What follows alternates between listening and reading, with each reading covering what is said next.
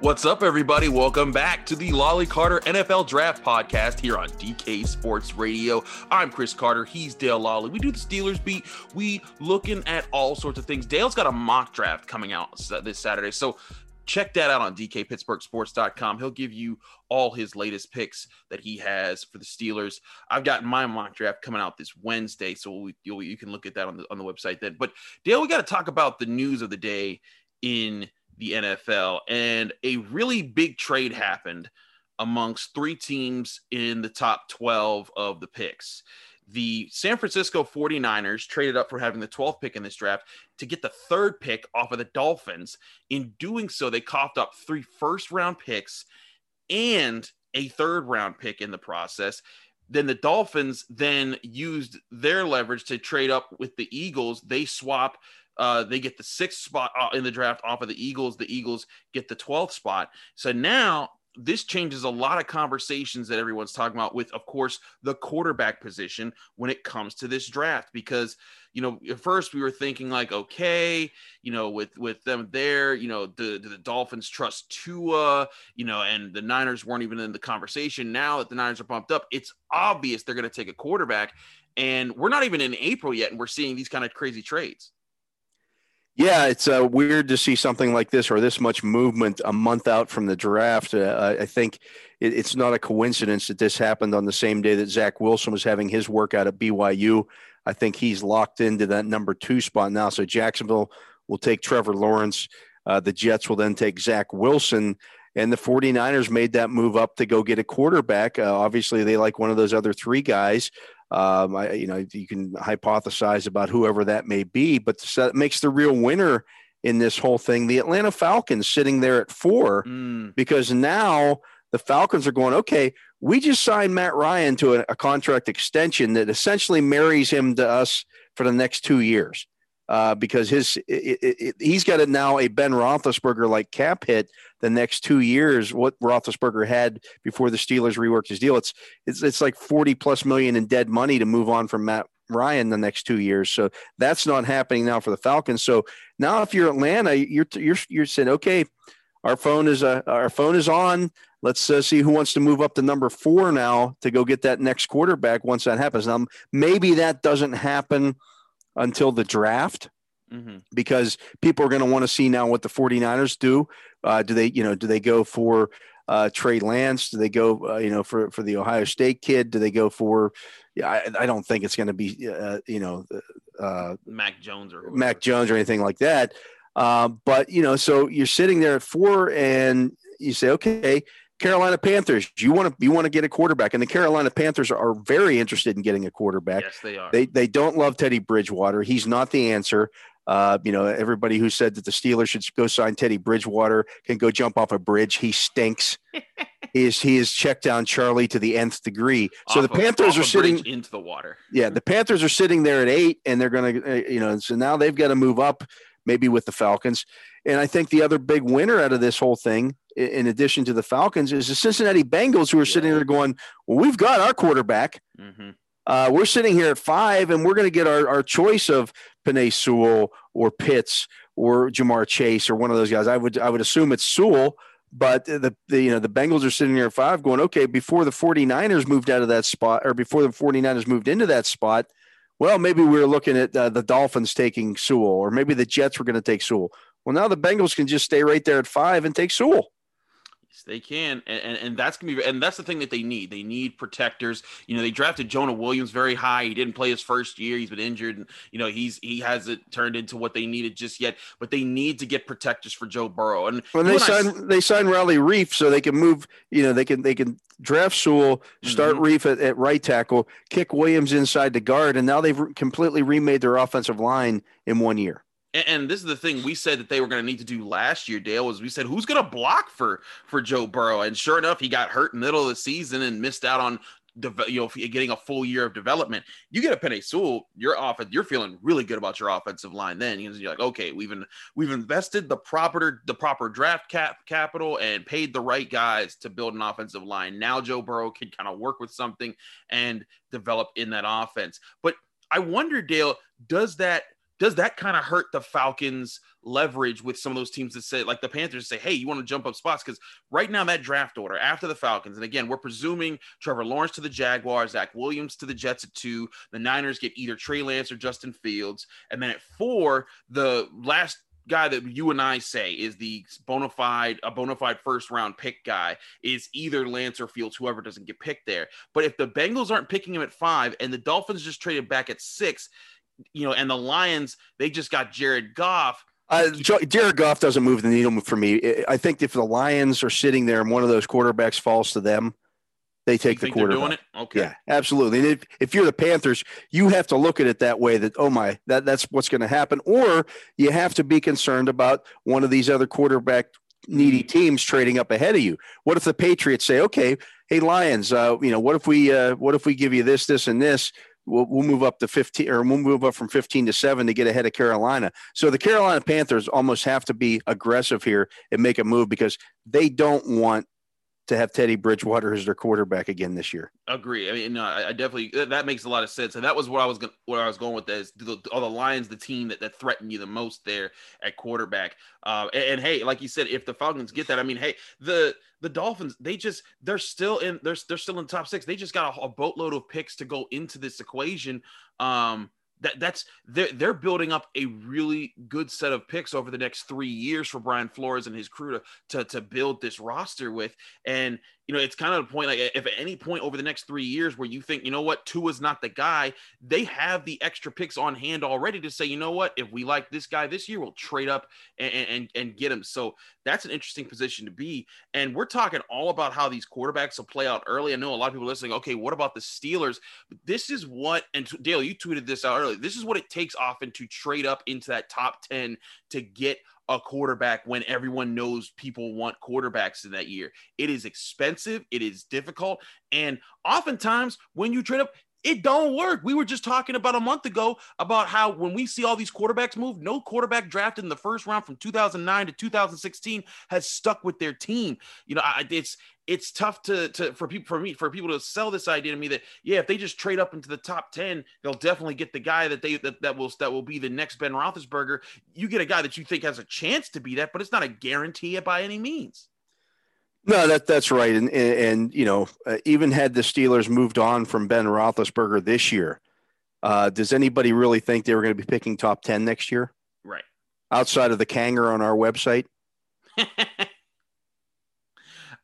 I'm right with you because we were joking about this earlier this week. How many times have we heard that the Steelers are going to fall off the cliff this year over the past 10 years? It seems like every year, this is the year that the Steelers are going to have a losing record, and not just a losing record, but go and pick in the top 10 or top 5. And they said that even when they traded to get Minkah Fitzpatrick, like, what are you doing? You were about to get a top 5 pick overall. Now you're still going to get a top 5 pick or a top 10 pick. And now the Dolphins are going to have it. And then that didn't even happen.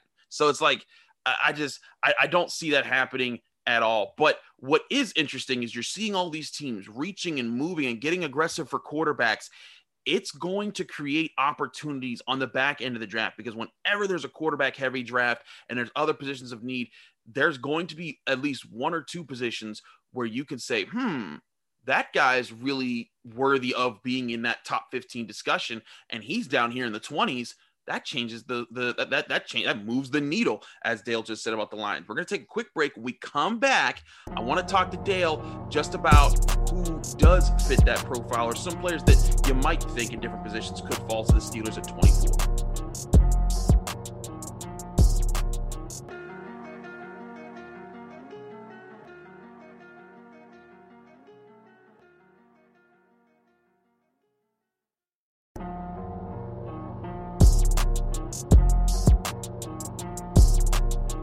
Back here on the Lolly Carter NFL Draft Podcast on DK Sports Radio. I'm Chris Carter. He's Dale Lolly.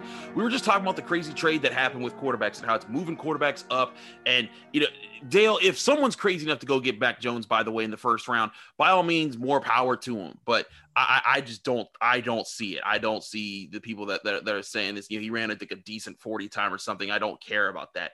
What I do care about, though, is like we were just talking about, people moving up and getting these quarterbacks in the first round. It's going to move other positions down. Now, we know there's certain guys who still will be taken in the top 10, top 15. The Penei Sewell, you were just talking about, he's gone top 5. At worst, he gets picked by the Bengals. Kyle Pitts is in that conversation. Jalen Waddle, Justin Chase, Jamar Chase. Guys like that are absolutely going to be in that. Devontae Smith is going to be in that conversation.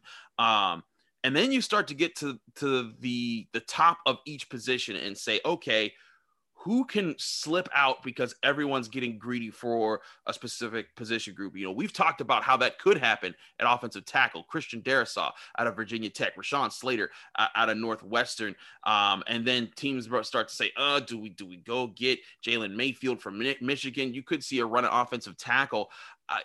I look at other positions. We saw some interesting pro days over the past week with Patrick Surtain looking good at Alabama at cornerback, J.C. Horn looking amazing in his pro day at cornerback with South Carolina. And then, of course, Micah Parsons with Penn State, running a blazing 40 time. Granted, these are pro days. It's not the same as the combine, but still, Dale, some of these guys are going to, some of these position groups are going to have guys pushed to the lower rounds, and that may change how the Steelers look at their big board.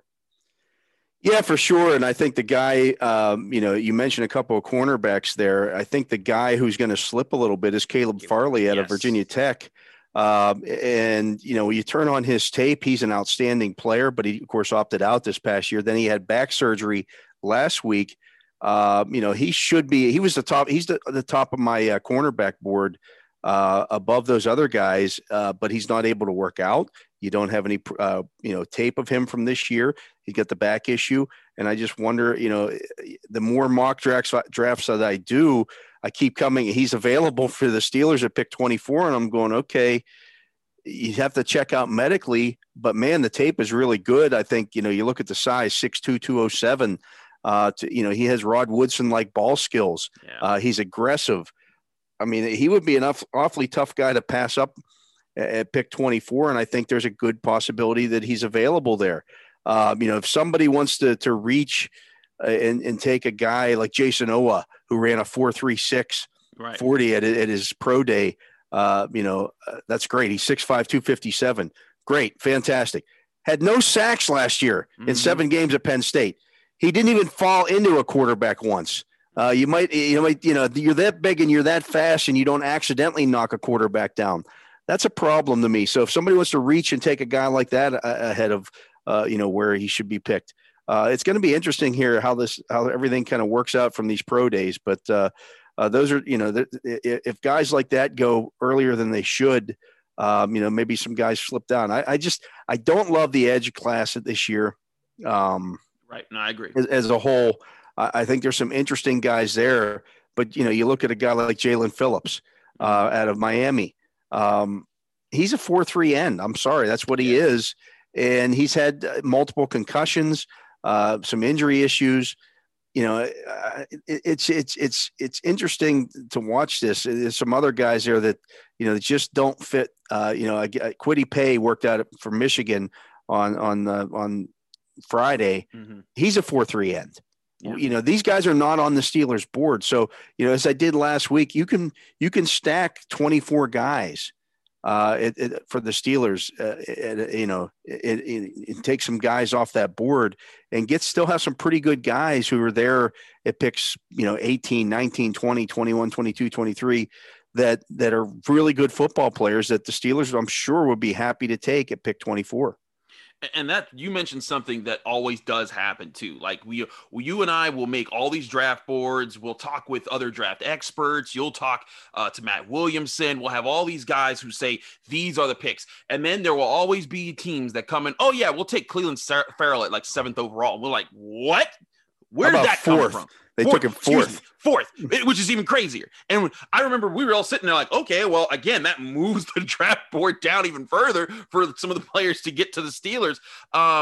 That's the kind of stuff that when I see, like, I still account for things that we're not going to be able to predict. Like you just brought up, what if a random edge rusher gets that? What if someone does that for like, Trayvon Moehrig, or just pick a name that you see that's not in the top, that's not a consistent top 15 somebody falls in love with a guy like Milton Williams out of Louisiana Tech.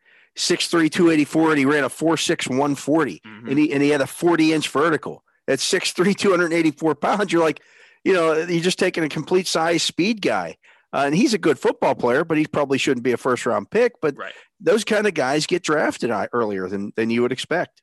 And so when that happens, you see guys fall. Now, of course, you and I, we have talked a lot this offseason. We will continue to talk a lot this offseason about the running back position. When all this is happening, it gives me a much better sense that you're going to have a good chance to pick, whether it's Travis Etienne, Najee Harris, or Javonte Williams with that 24th overall pick.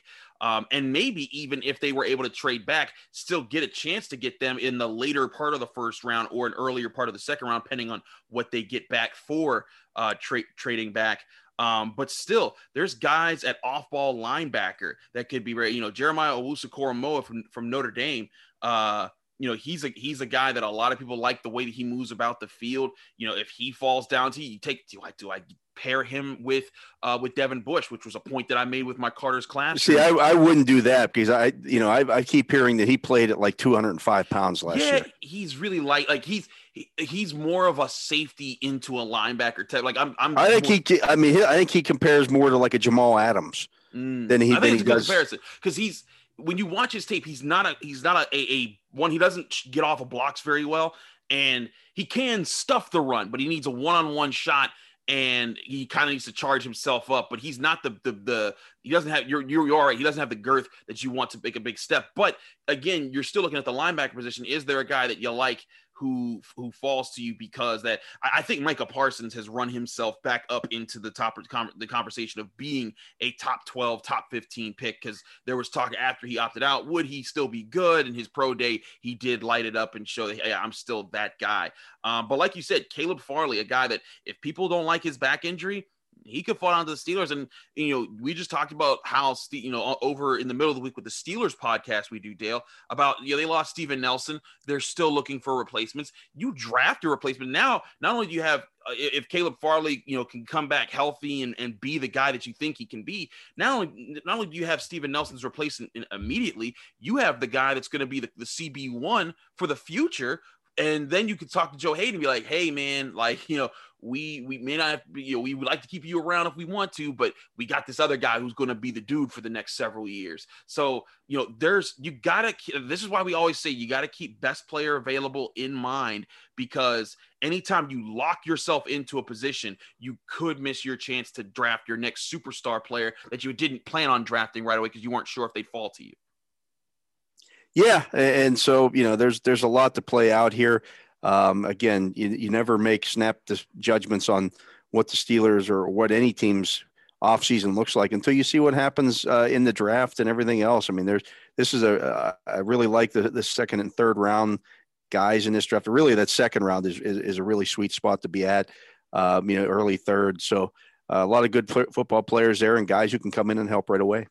Absolutely. And Dale, we're going to be talking about this for quite some time about who's going to be there. I mean, the draft, we're about a month away now. We're getting to the point where we only got a few more of these shows to do on the weekends before we do know who the Steelers' first round pick is. And again, there could be more trades that happen. We just saw this trade happen, in late March. Who's to say that more trades won't be happening before? Normally it's the week of the draft that these crazy trades start happening, and that could still be on the books here for that first round. And who knows if the Steelers will be involved with that trading back at all or doing anything. But I bet one thing's for sure is they're going to be able to find a guy that they're going to want to contribute right away with this year's draft. Again, we'll keep you apprised with all the developments in the draft and all the prospects available. If quarterbacks are going to plenty and tackles are going to plenty, that means at least there's some positions that are going to have their top guys available at 24. From Chris Carter and Dale Lally, thanks so much for listening to the Lally Carter NFL Draft Podcast here on DK Sports Radio. Remember to subscribe. We're on Apple, we're on Spotify, we're on Amazon, we're anywhere podcasts are hosted. Check us out.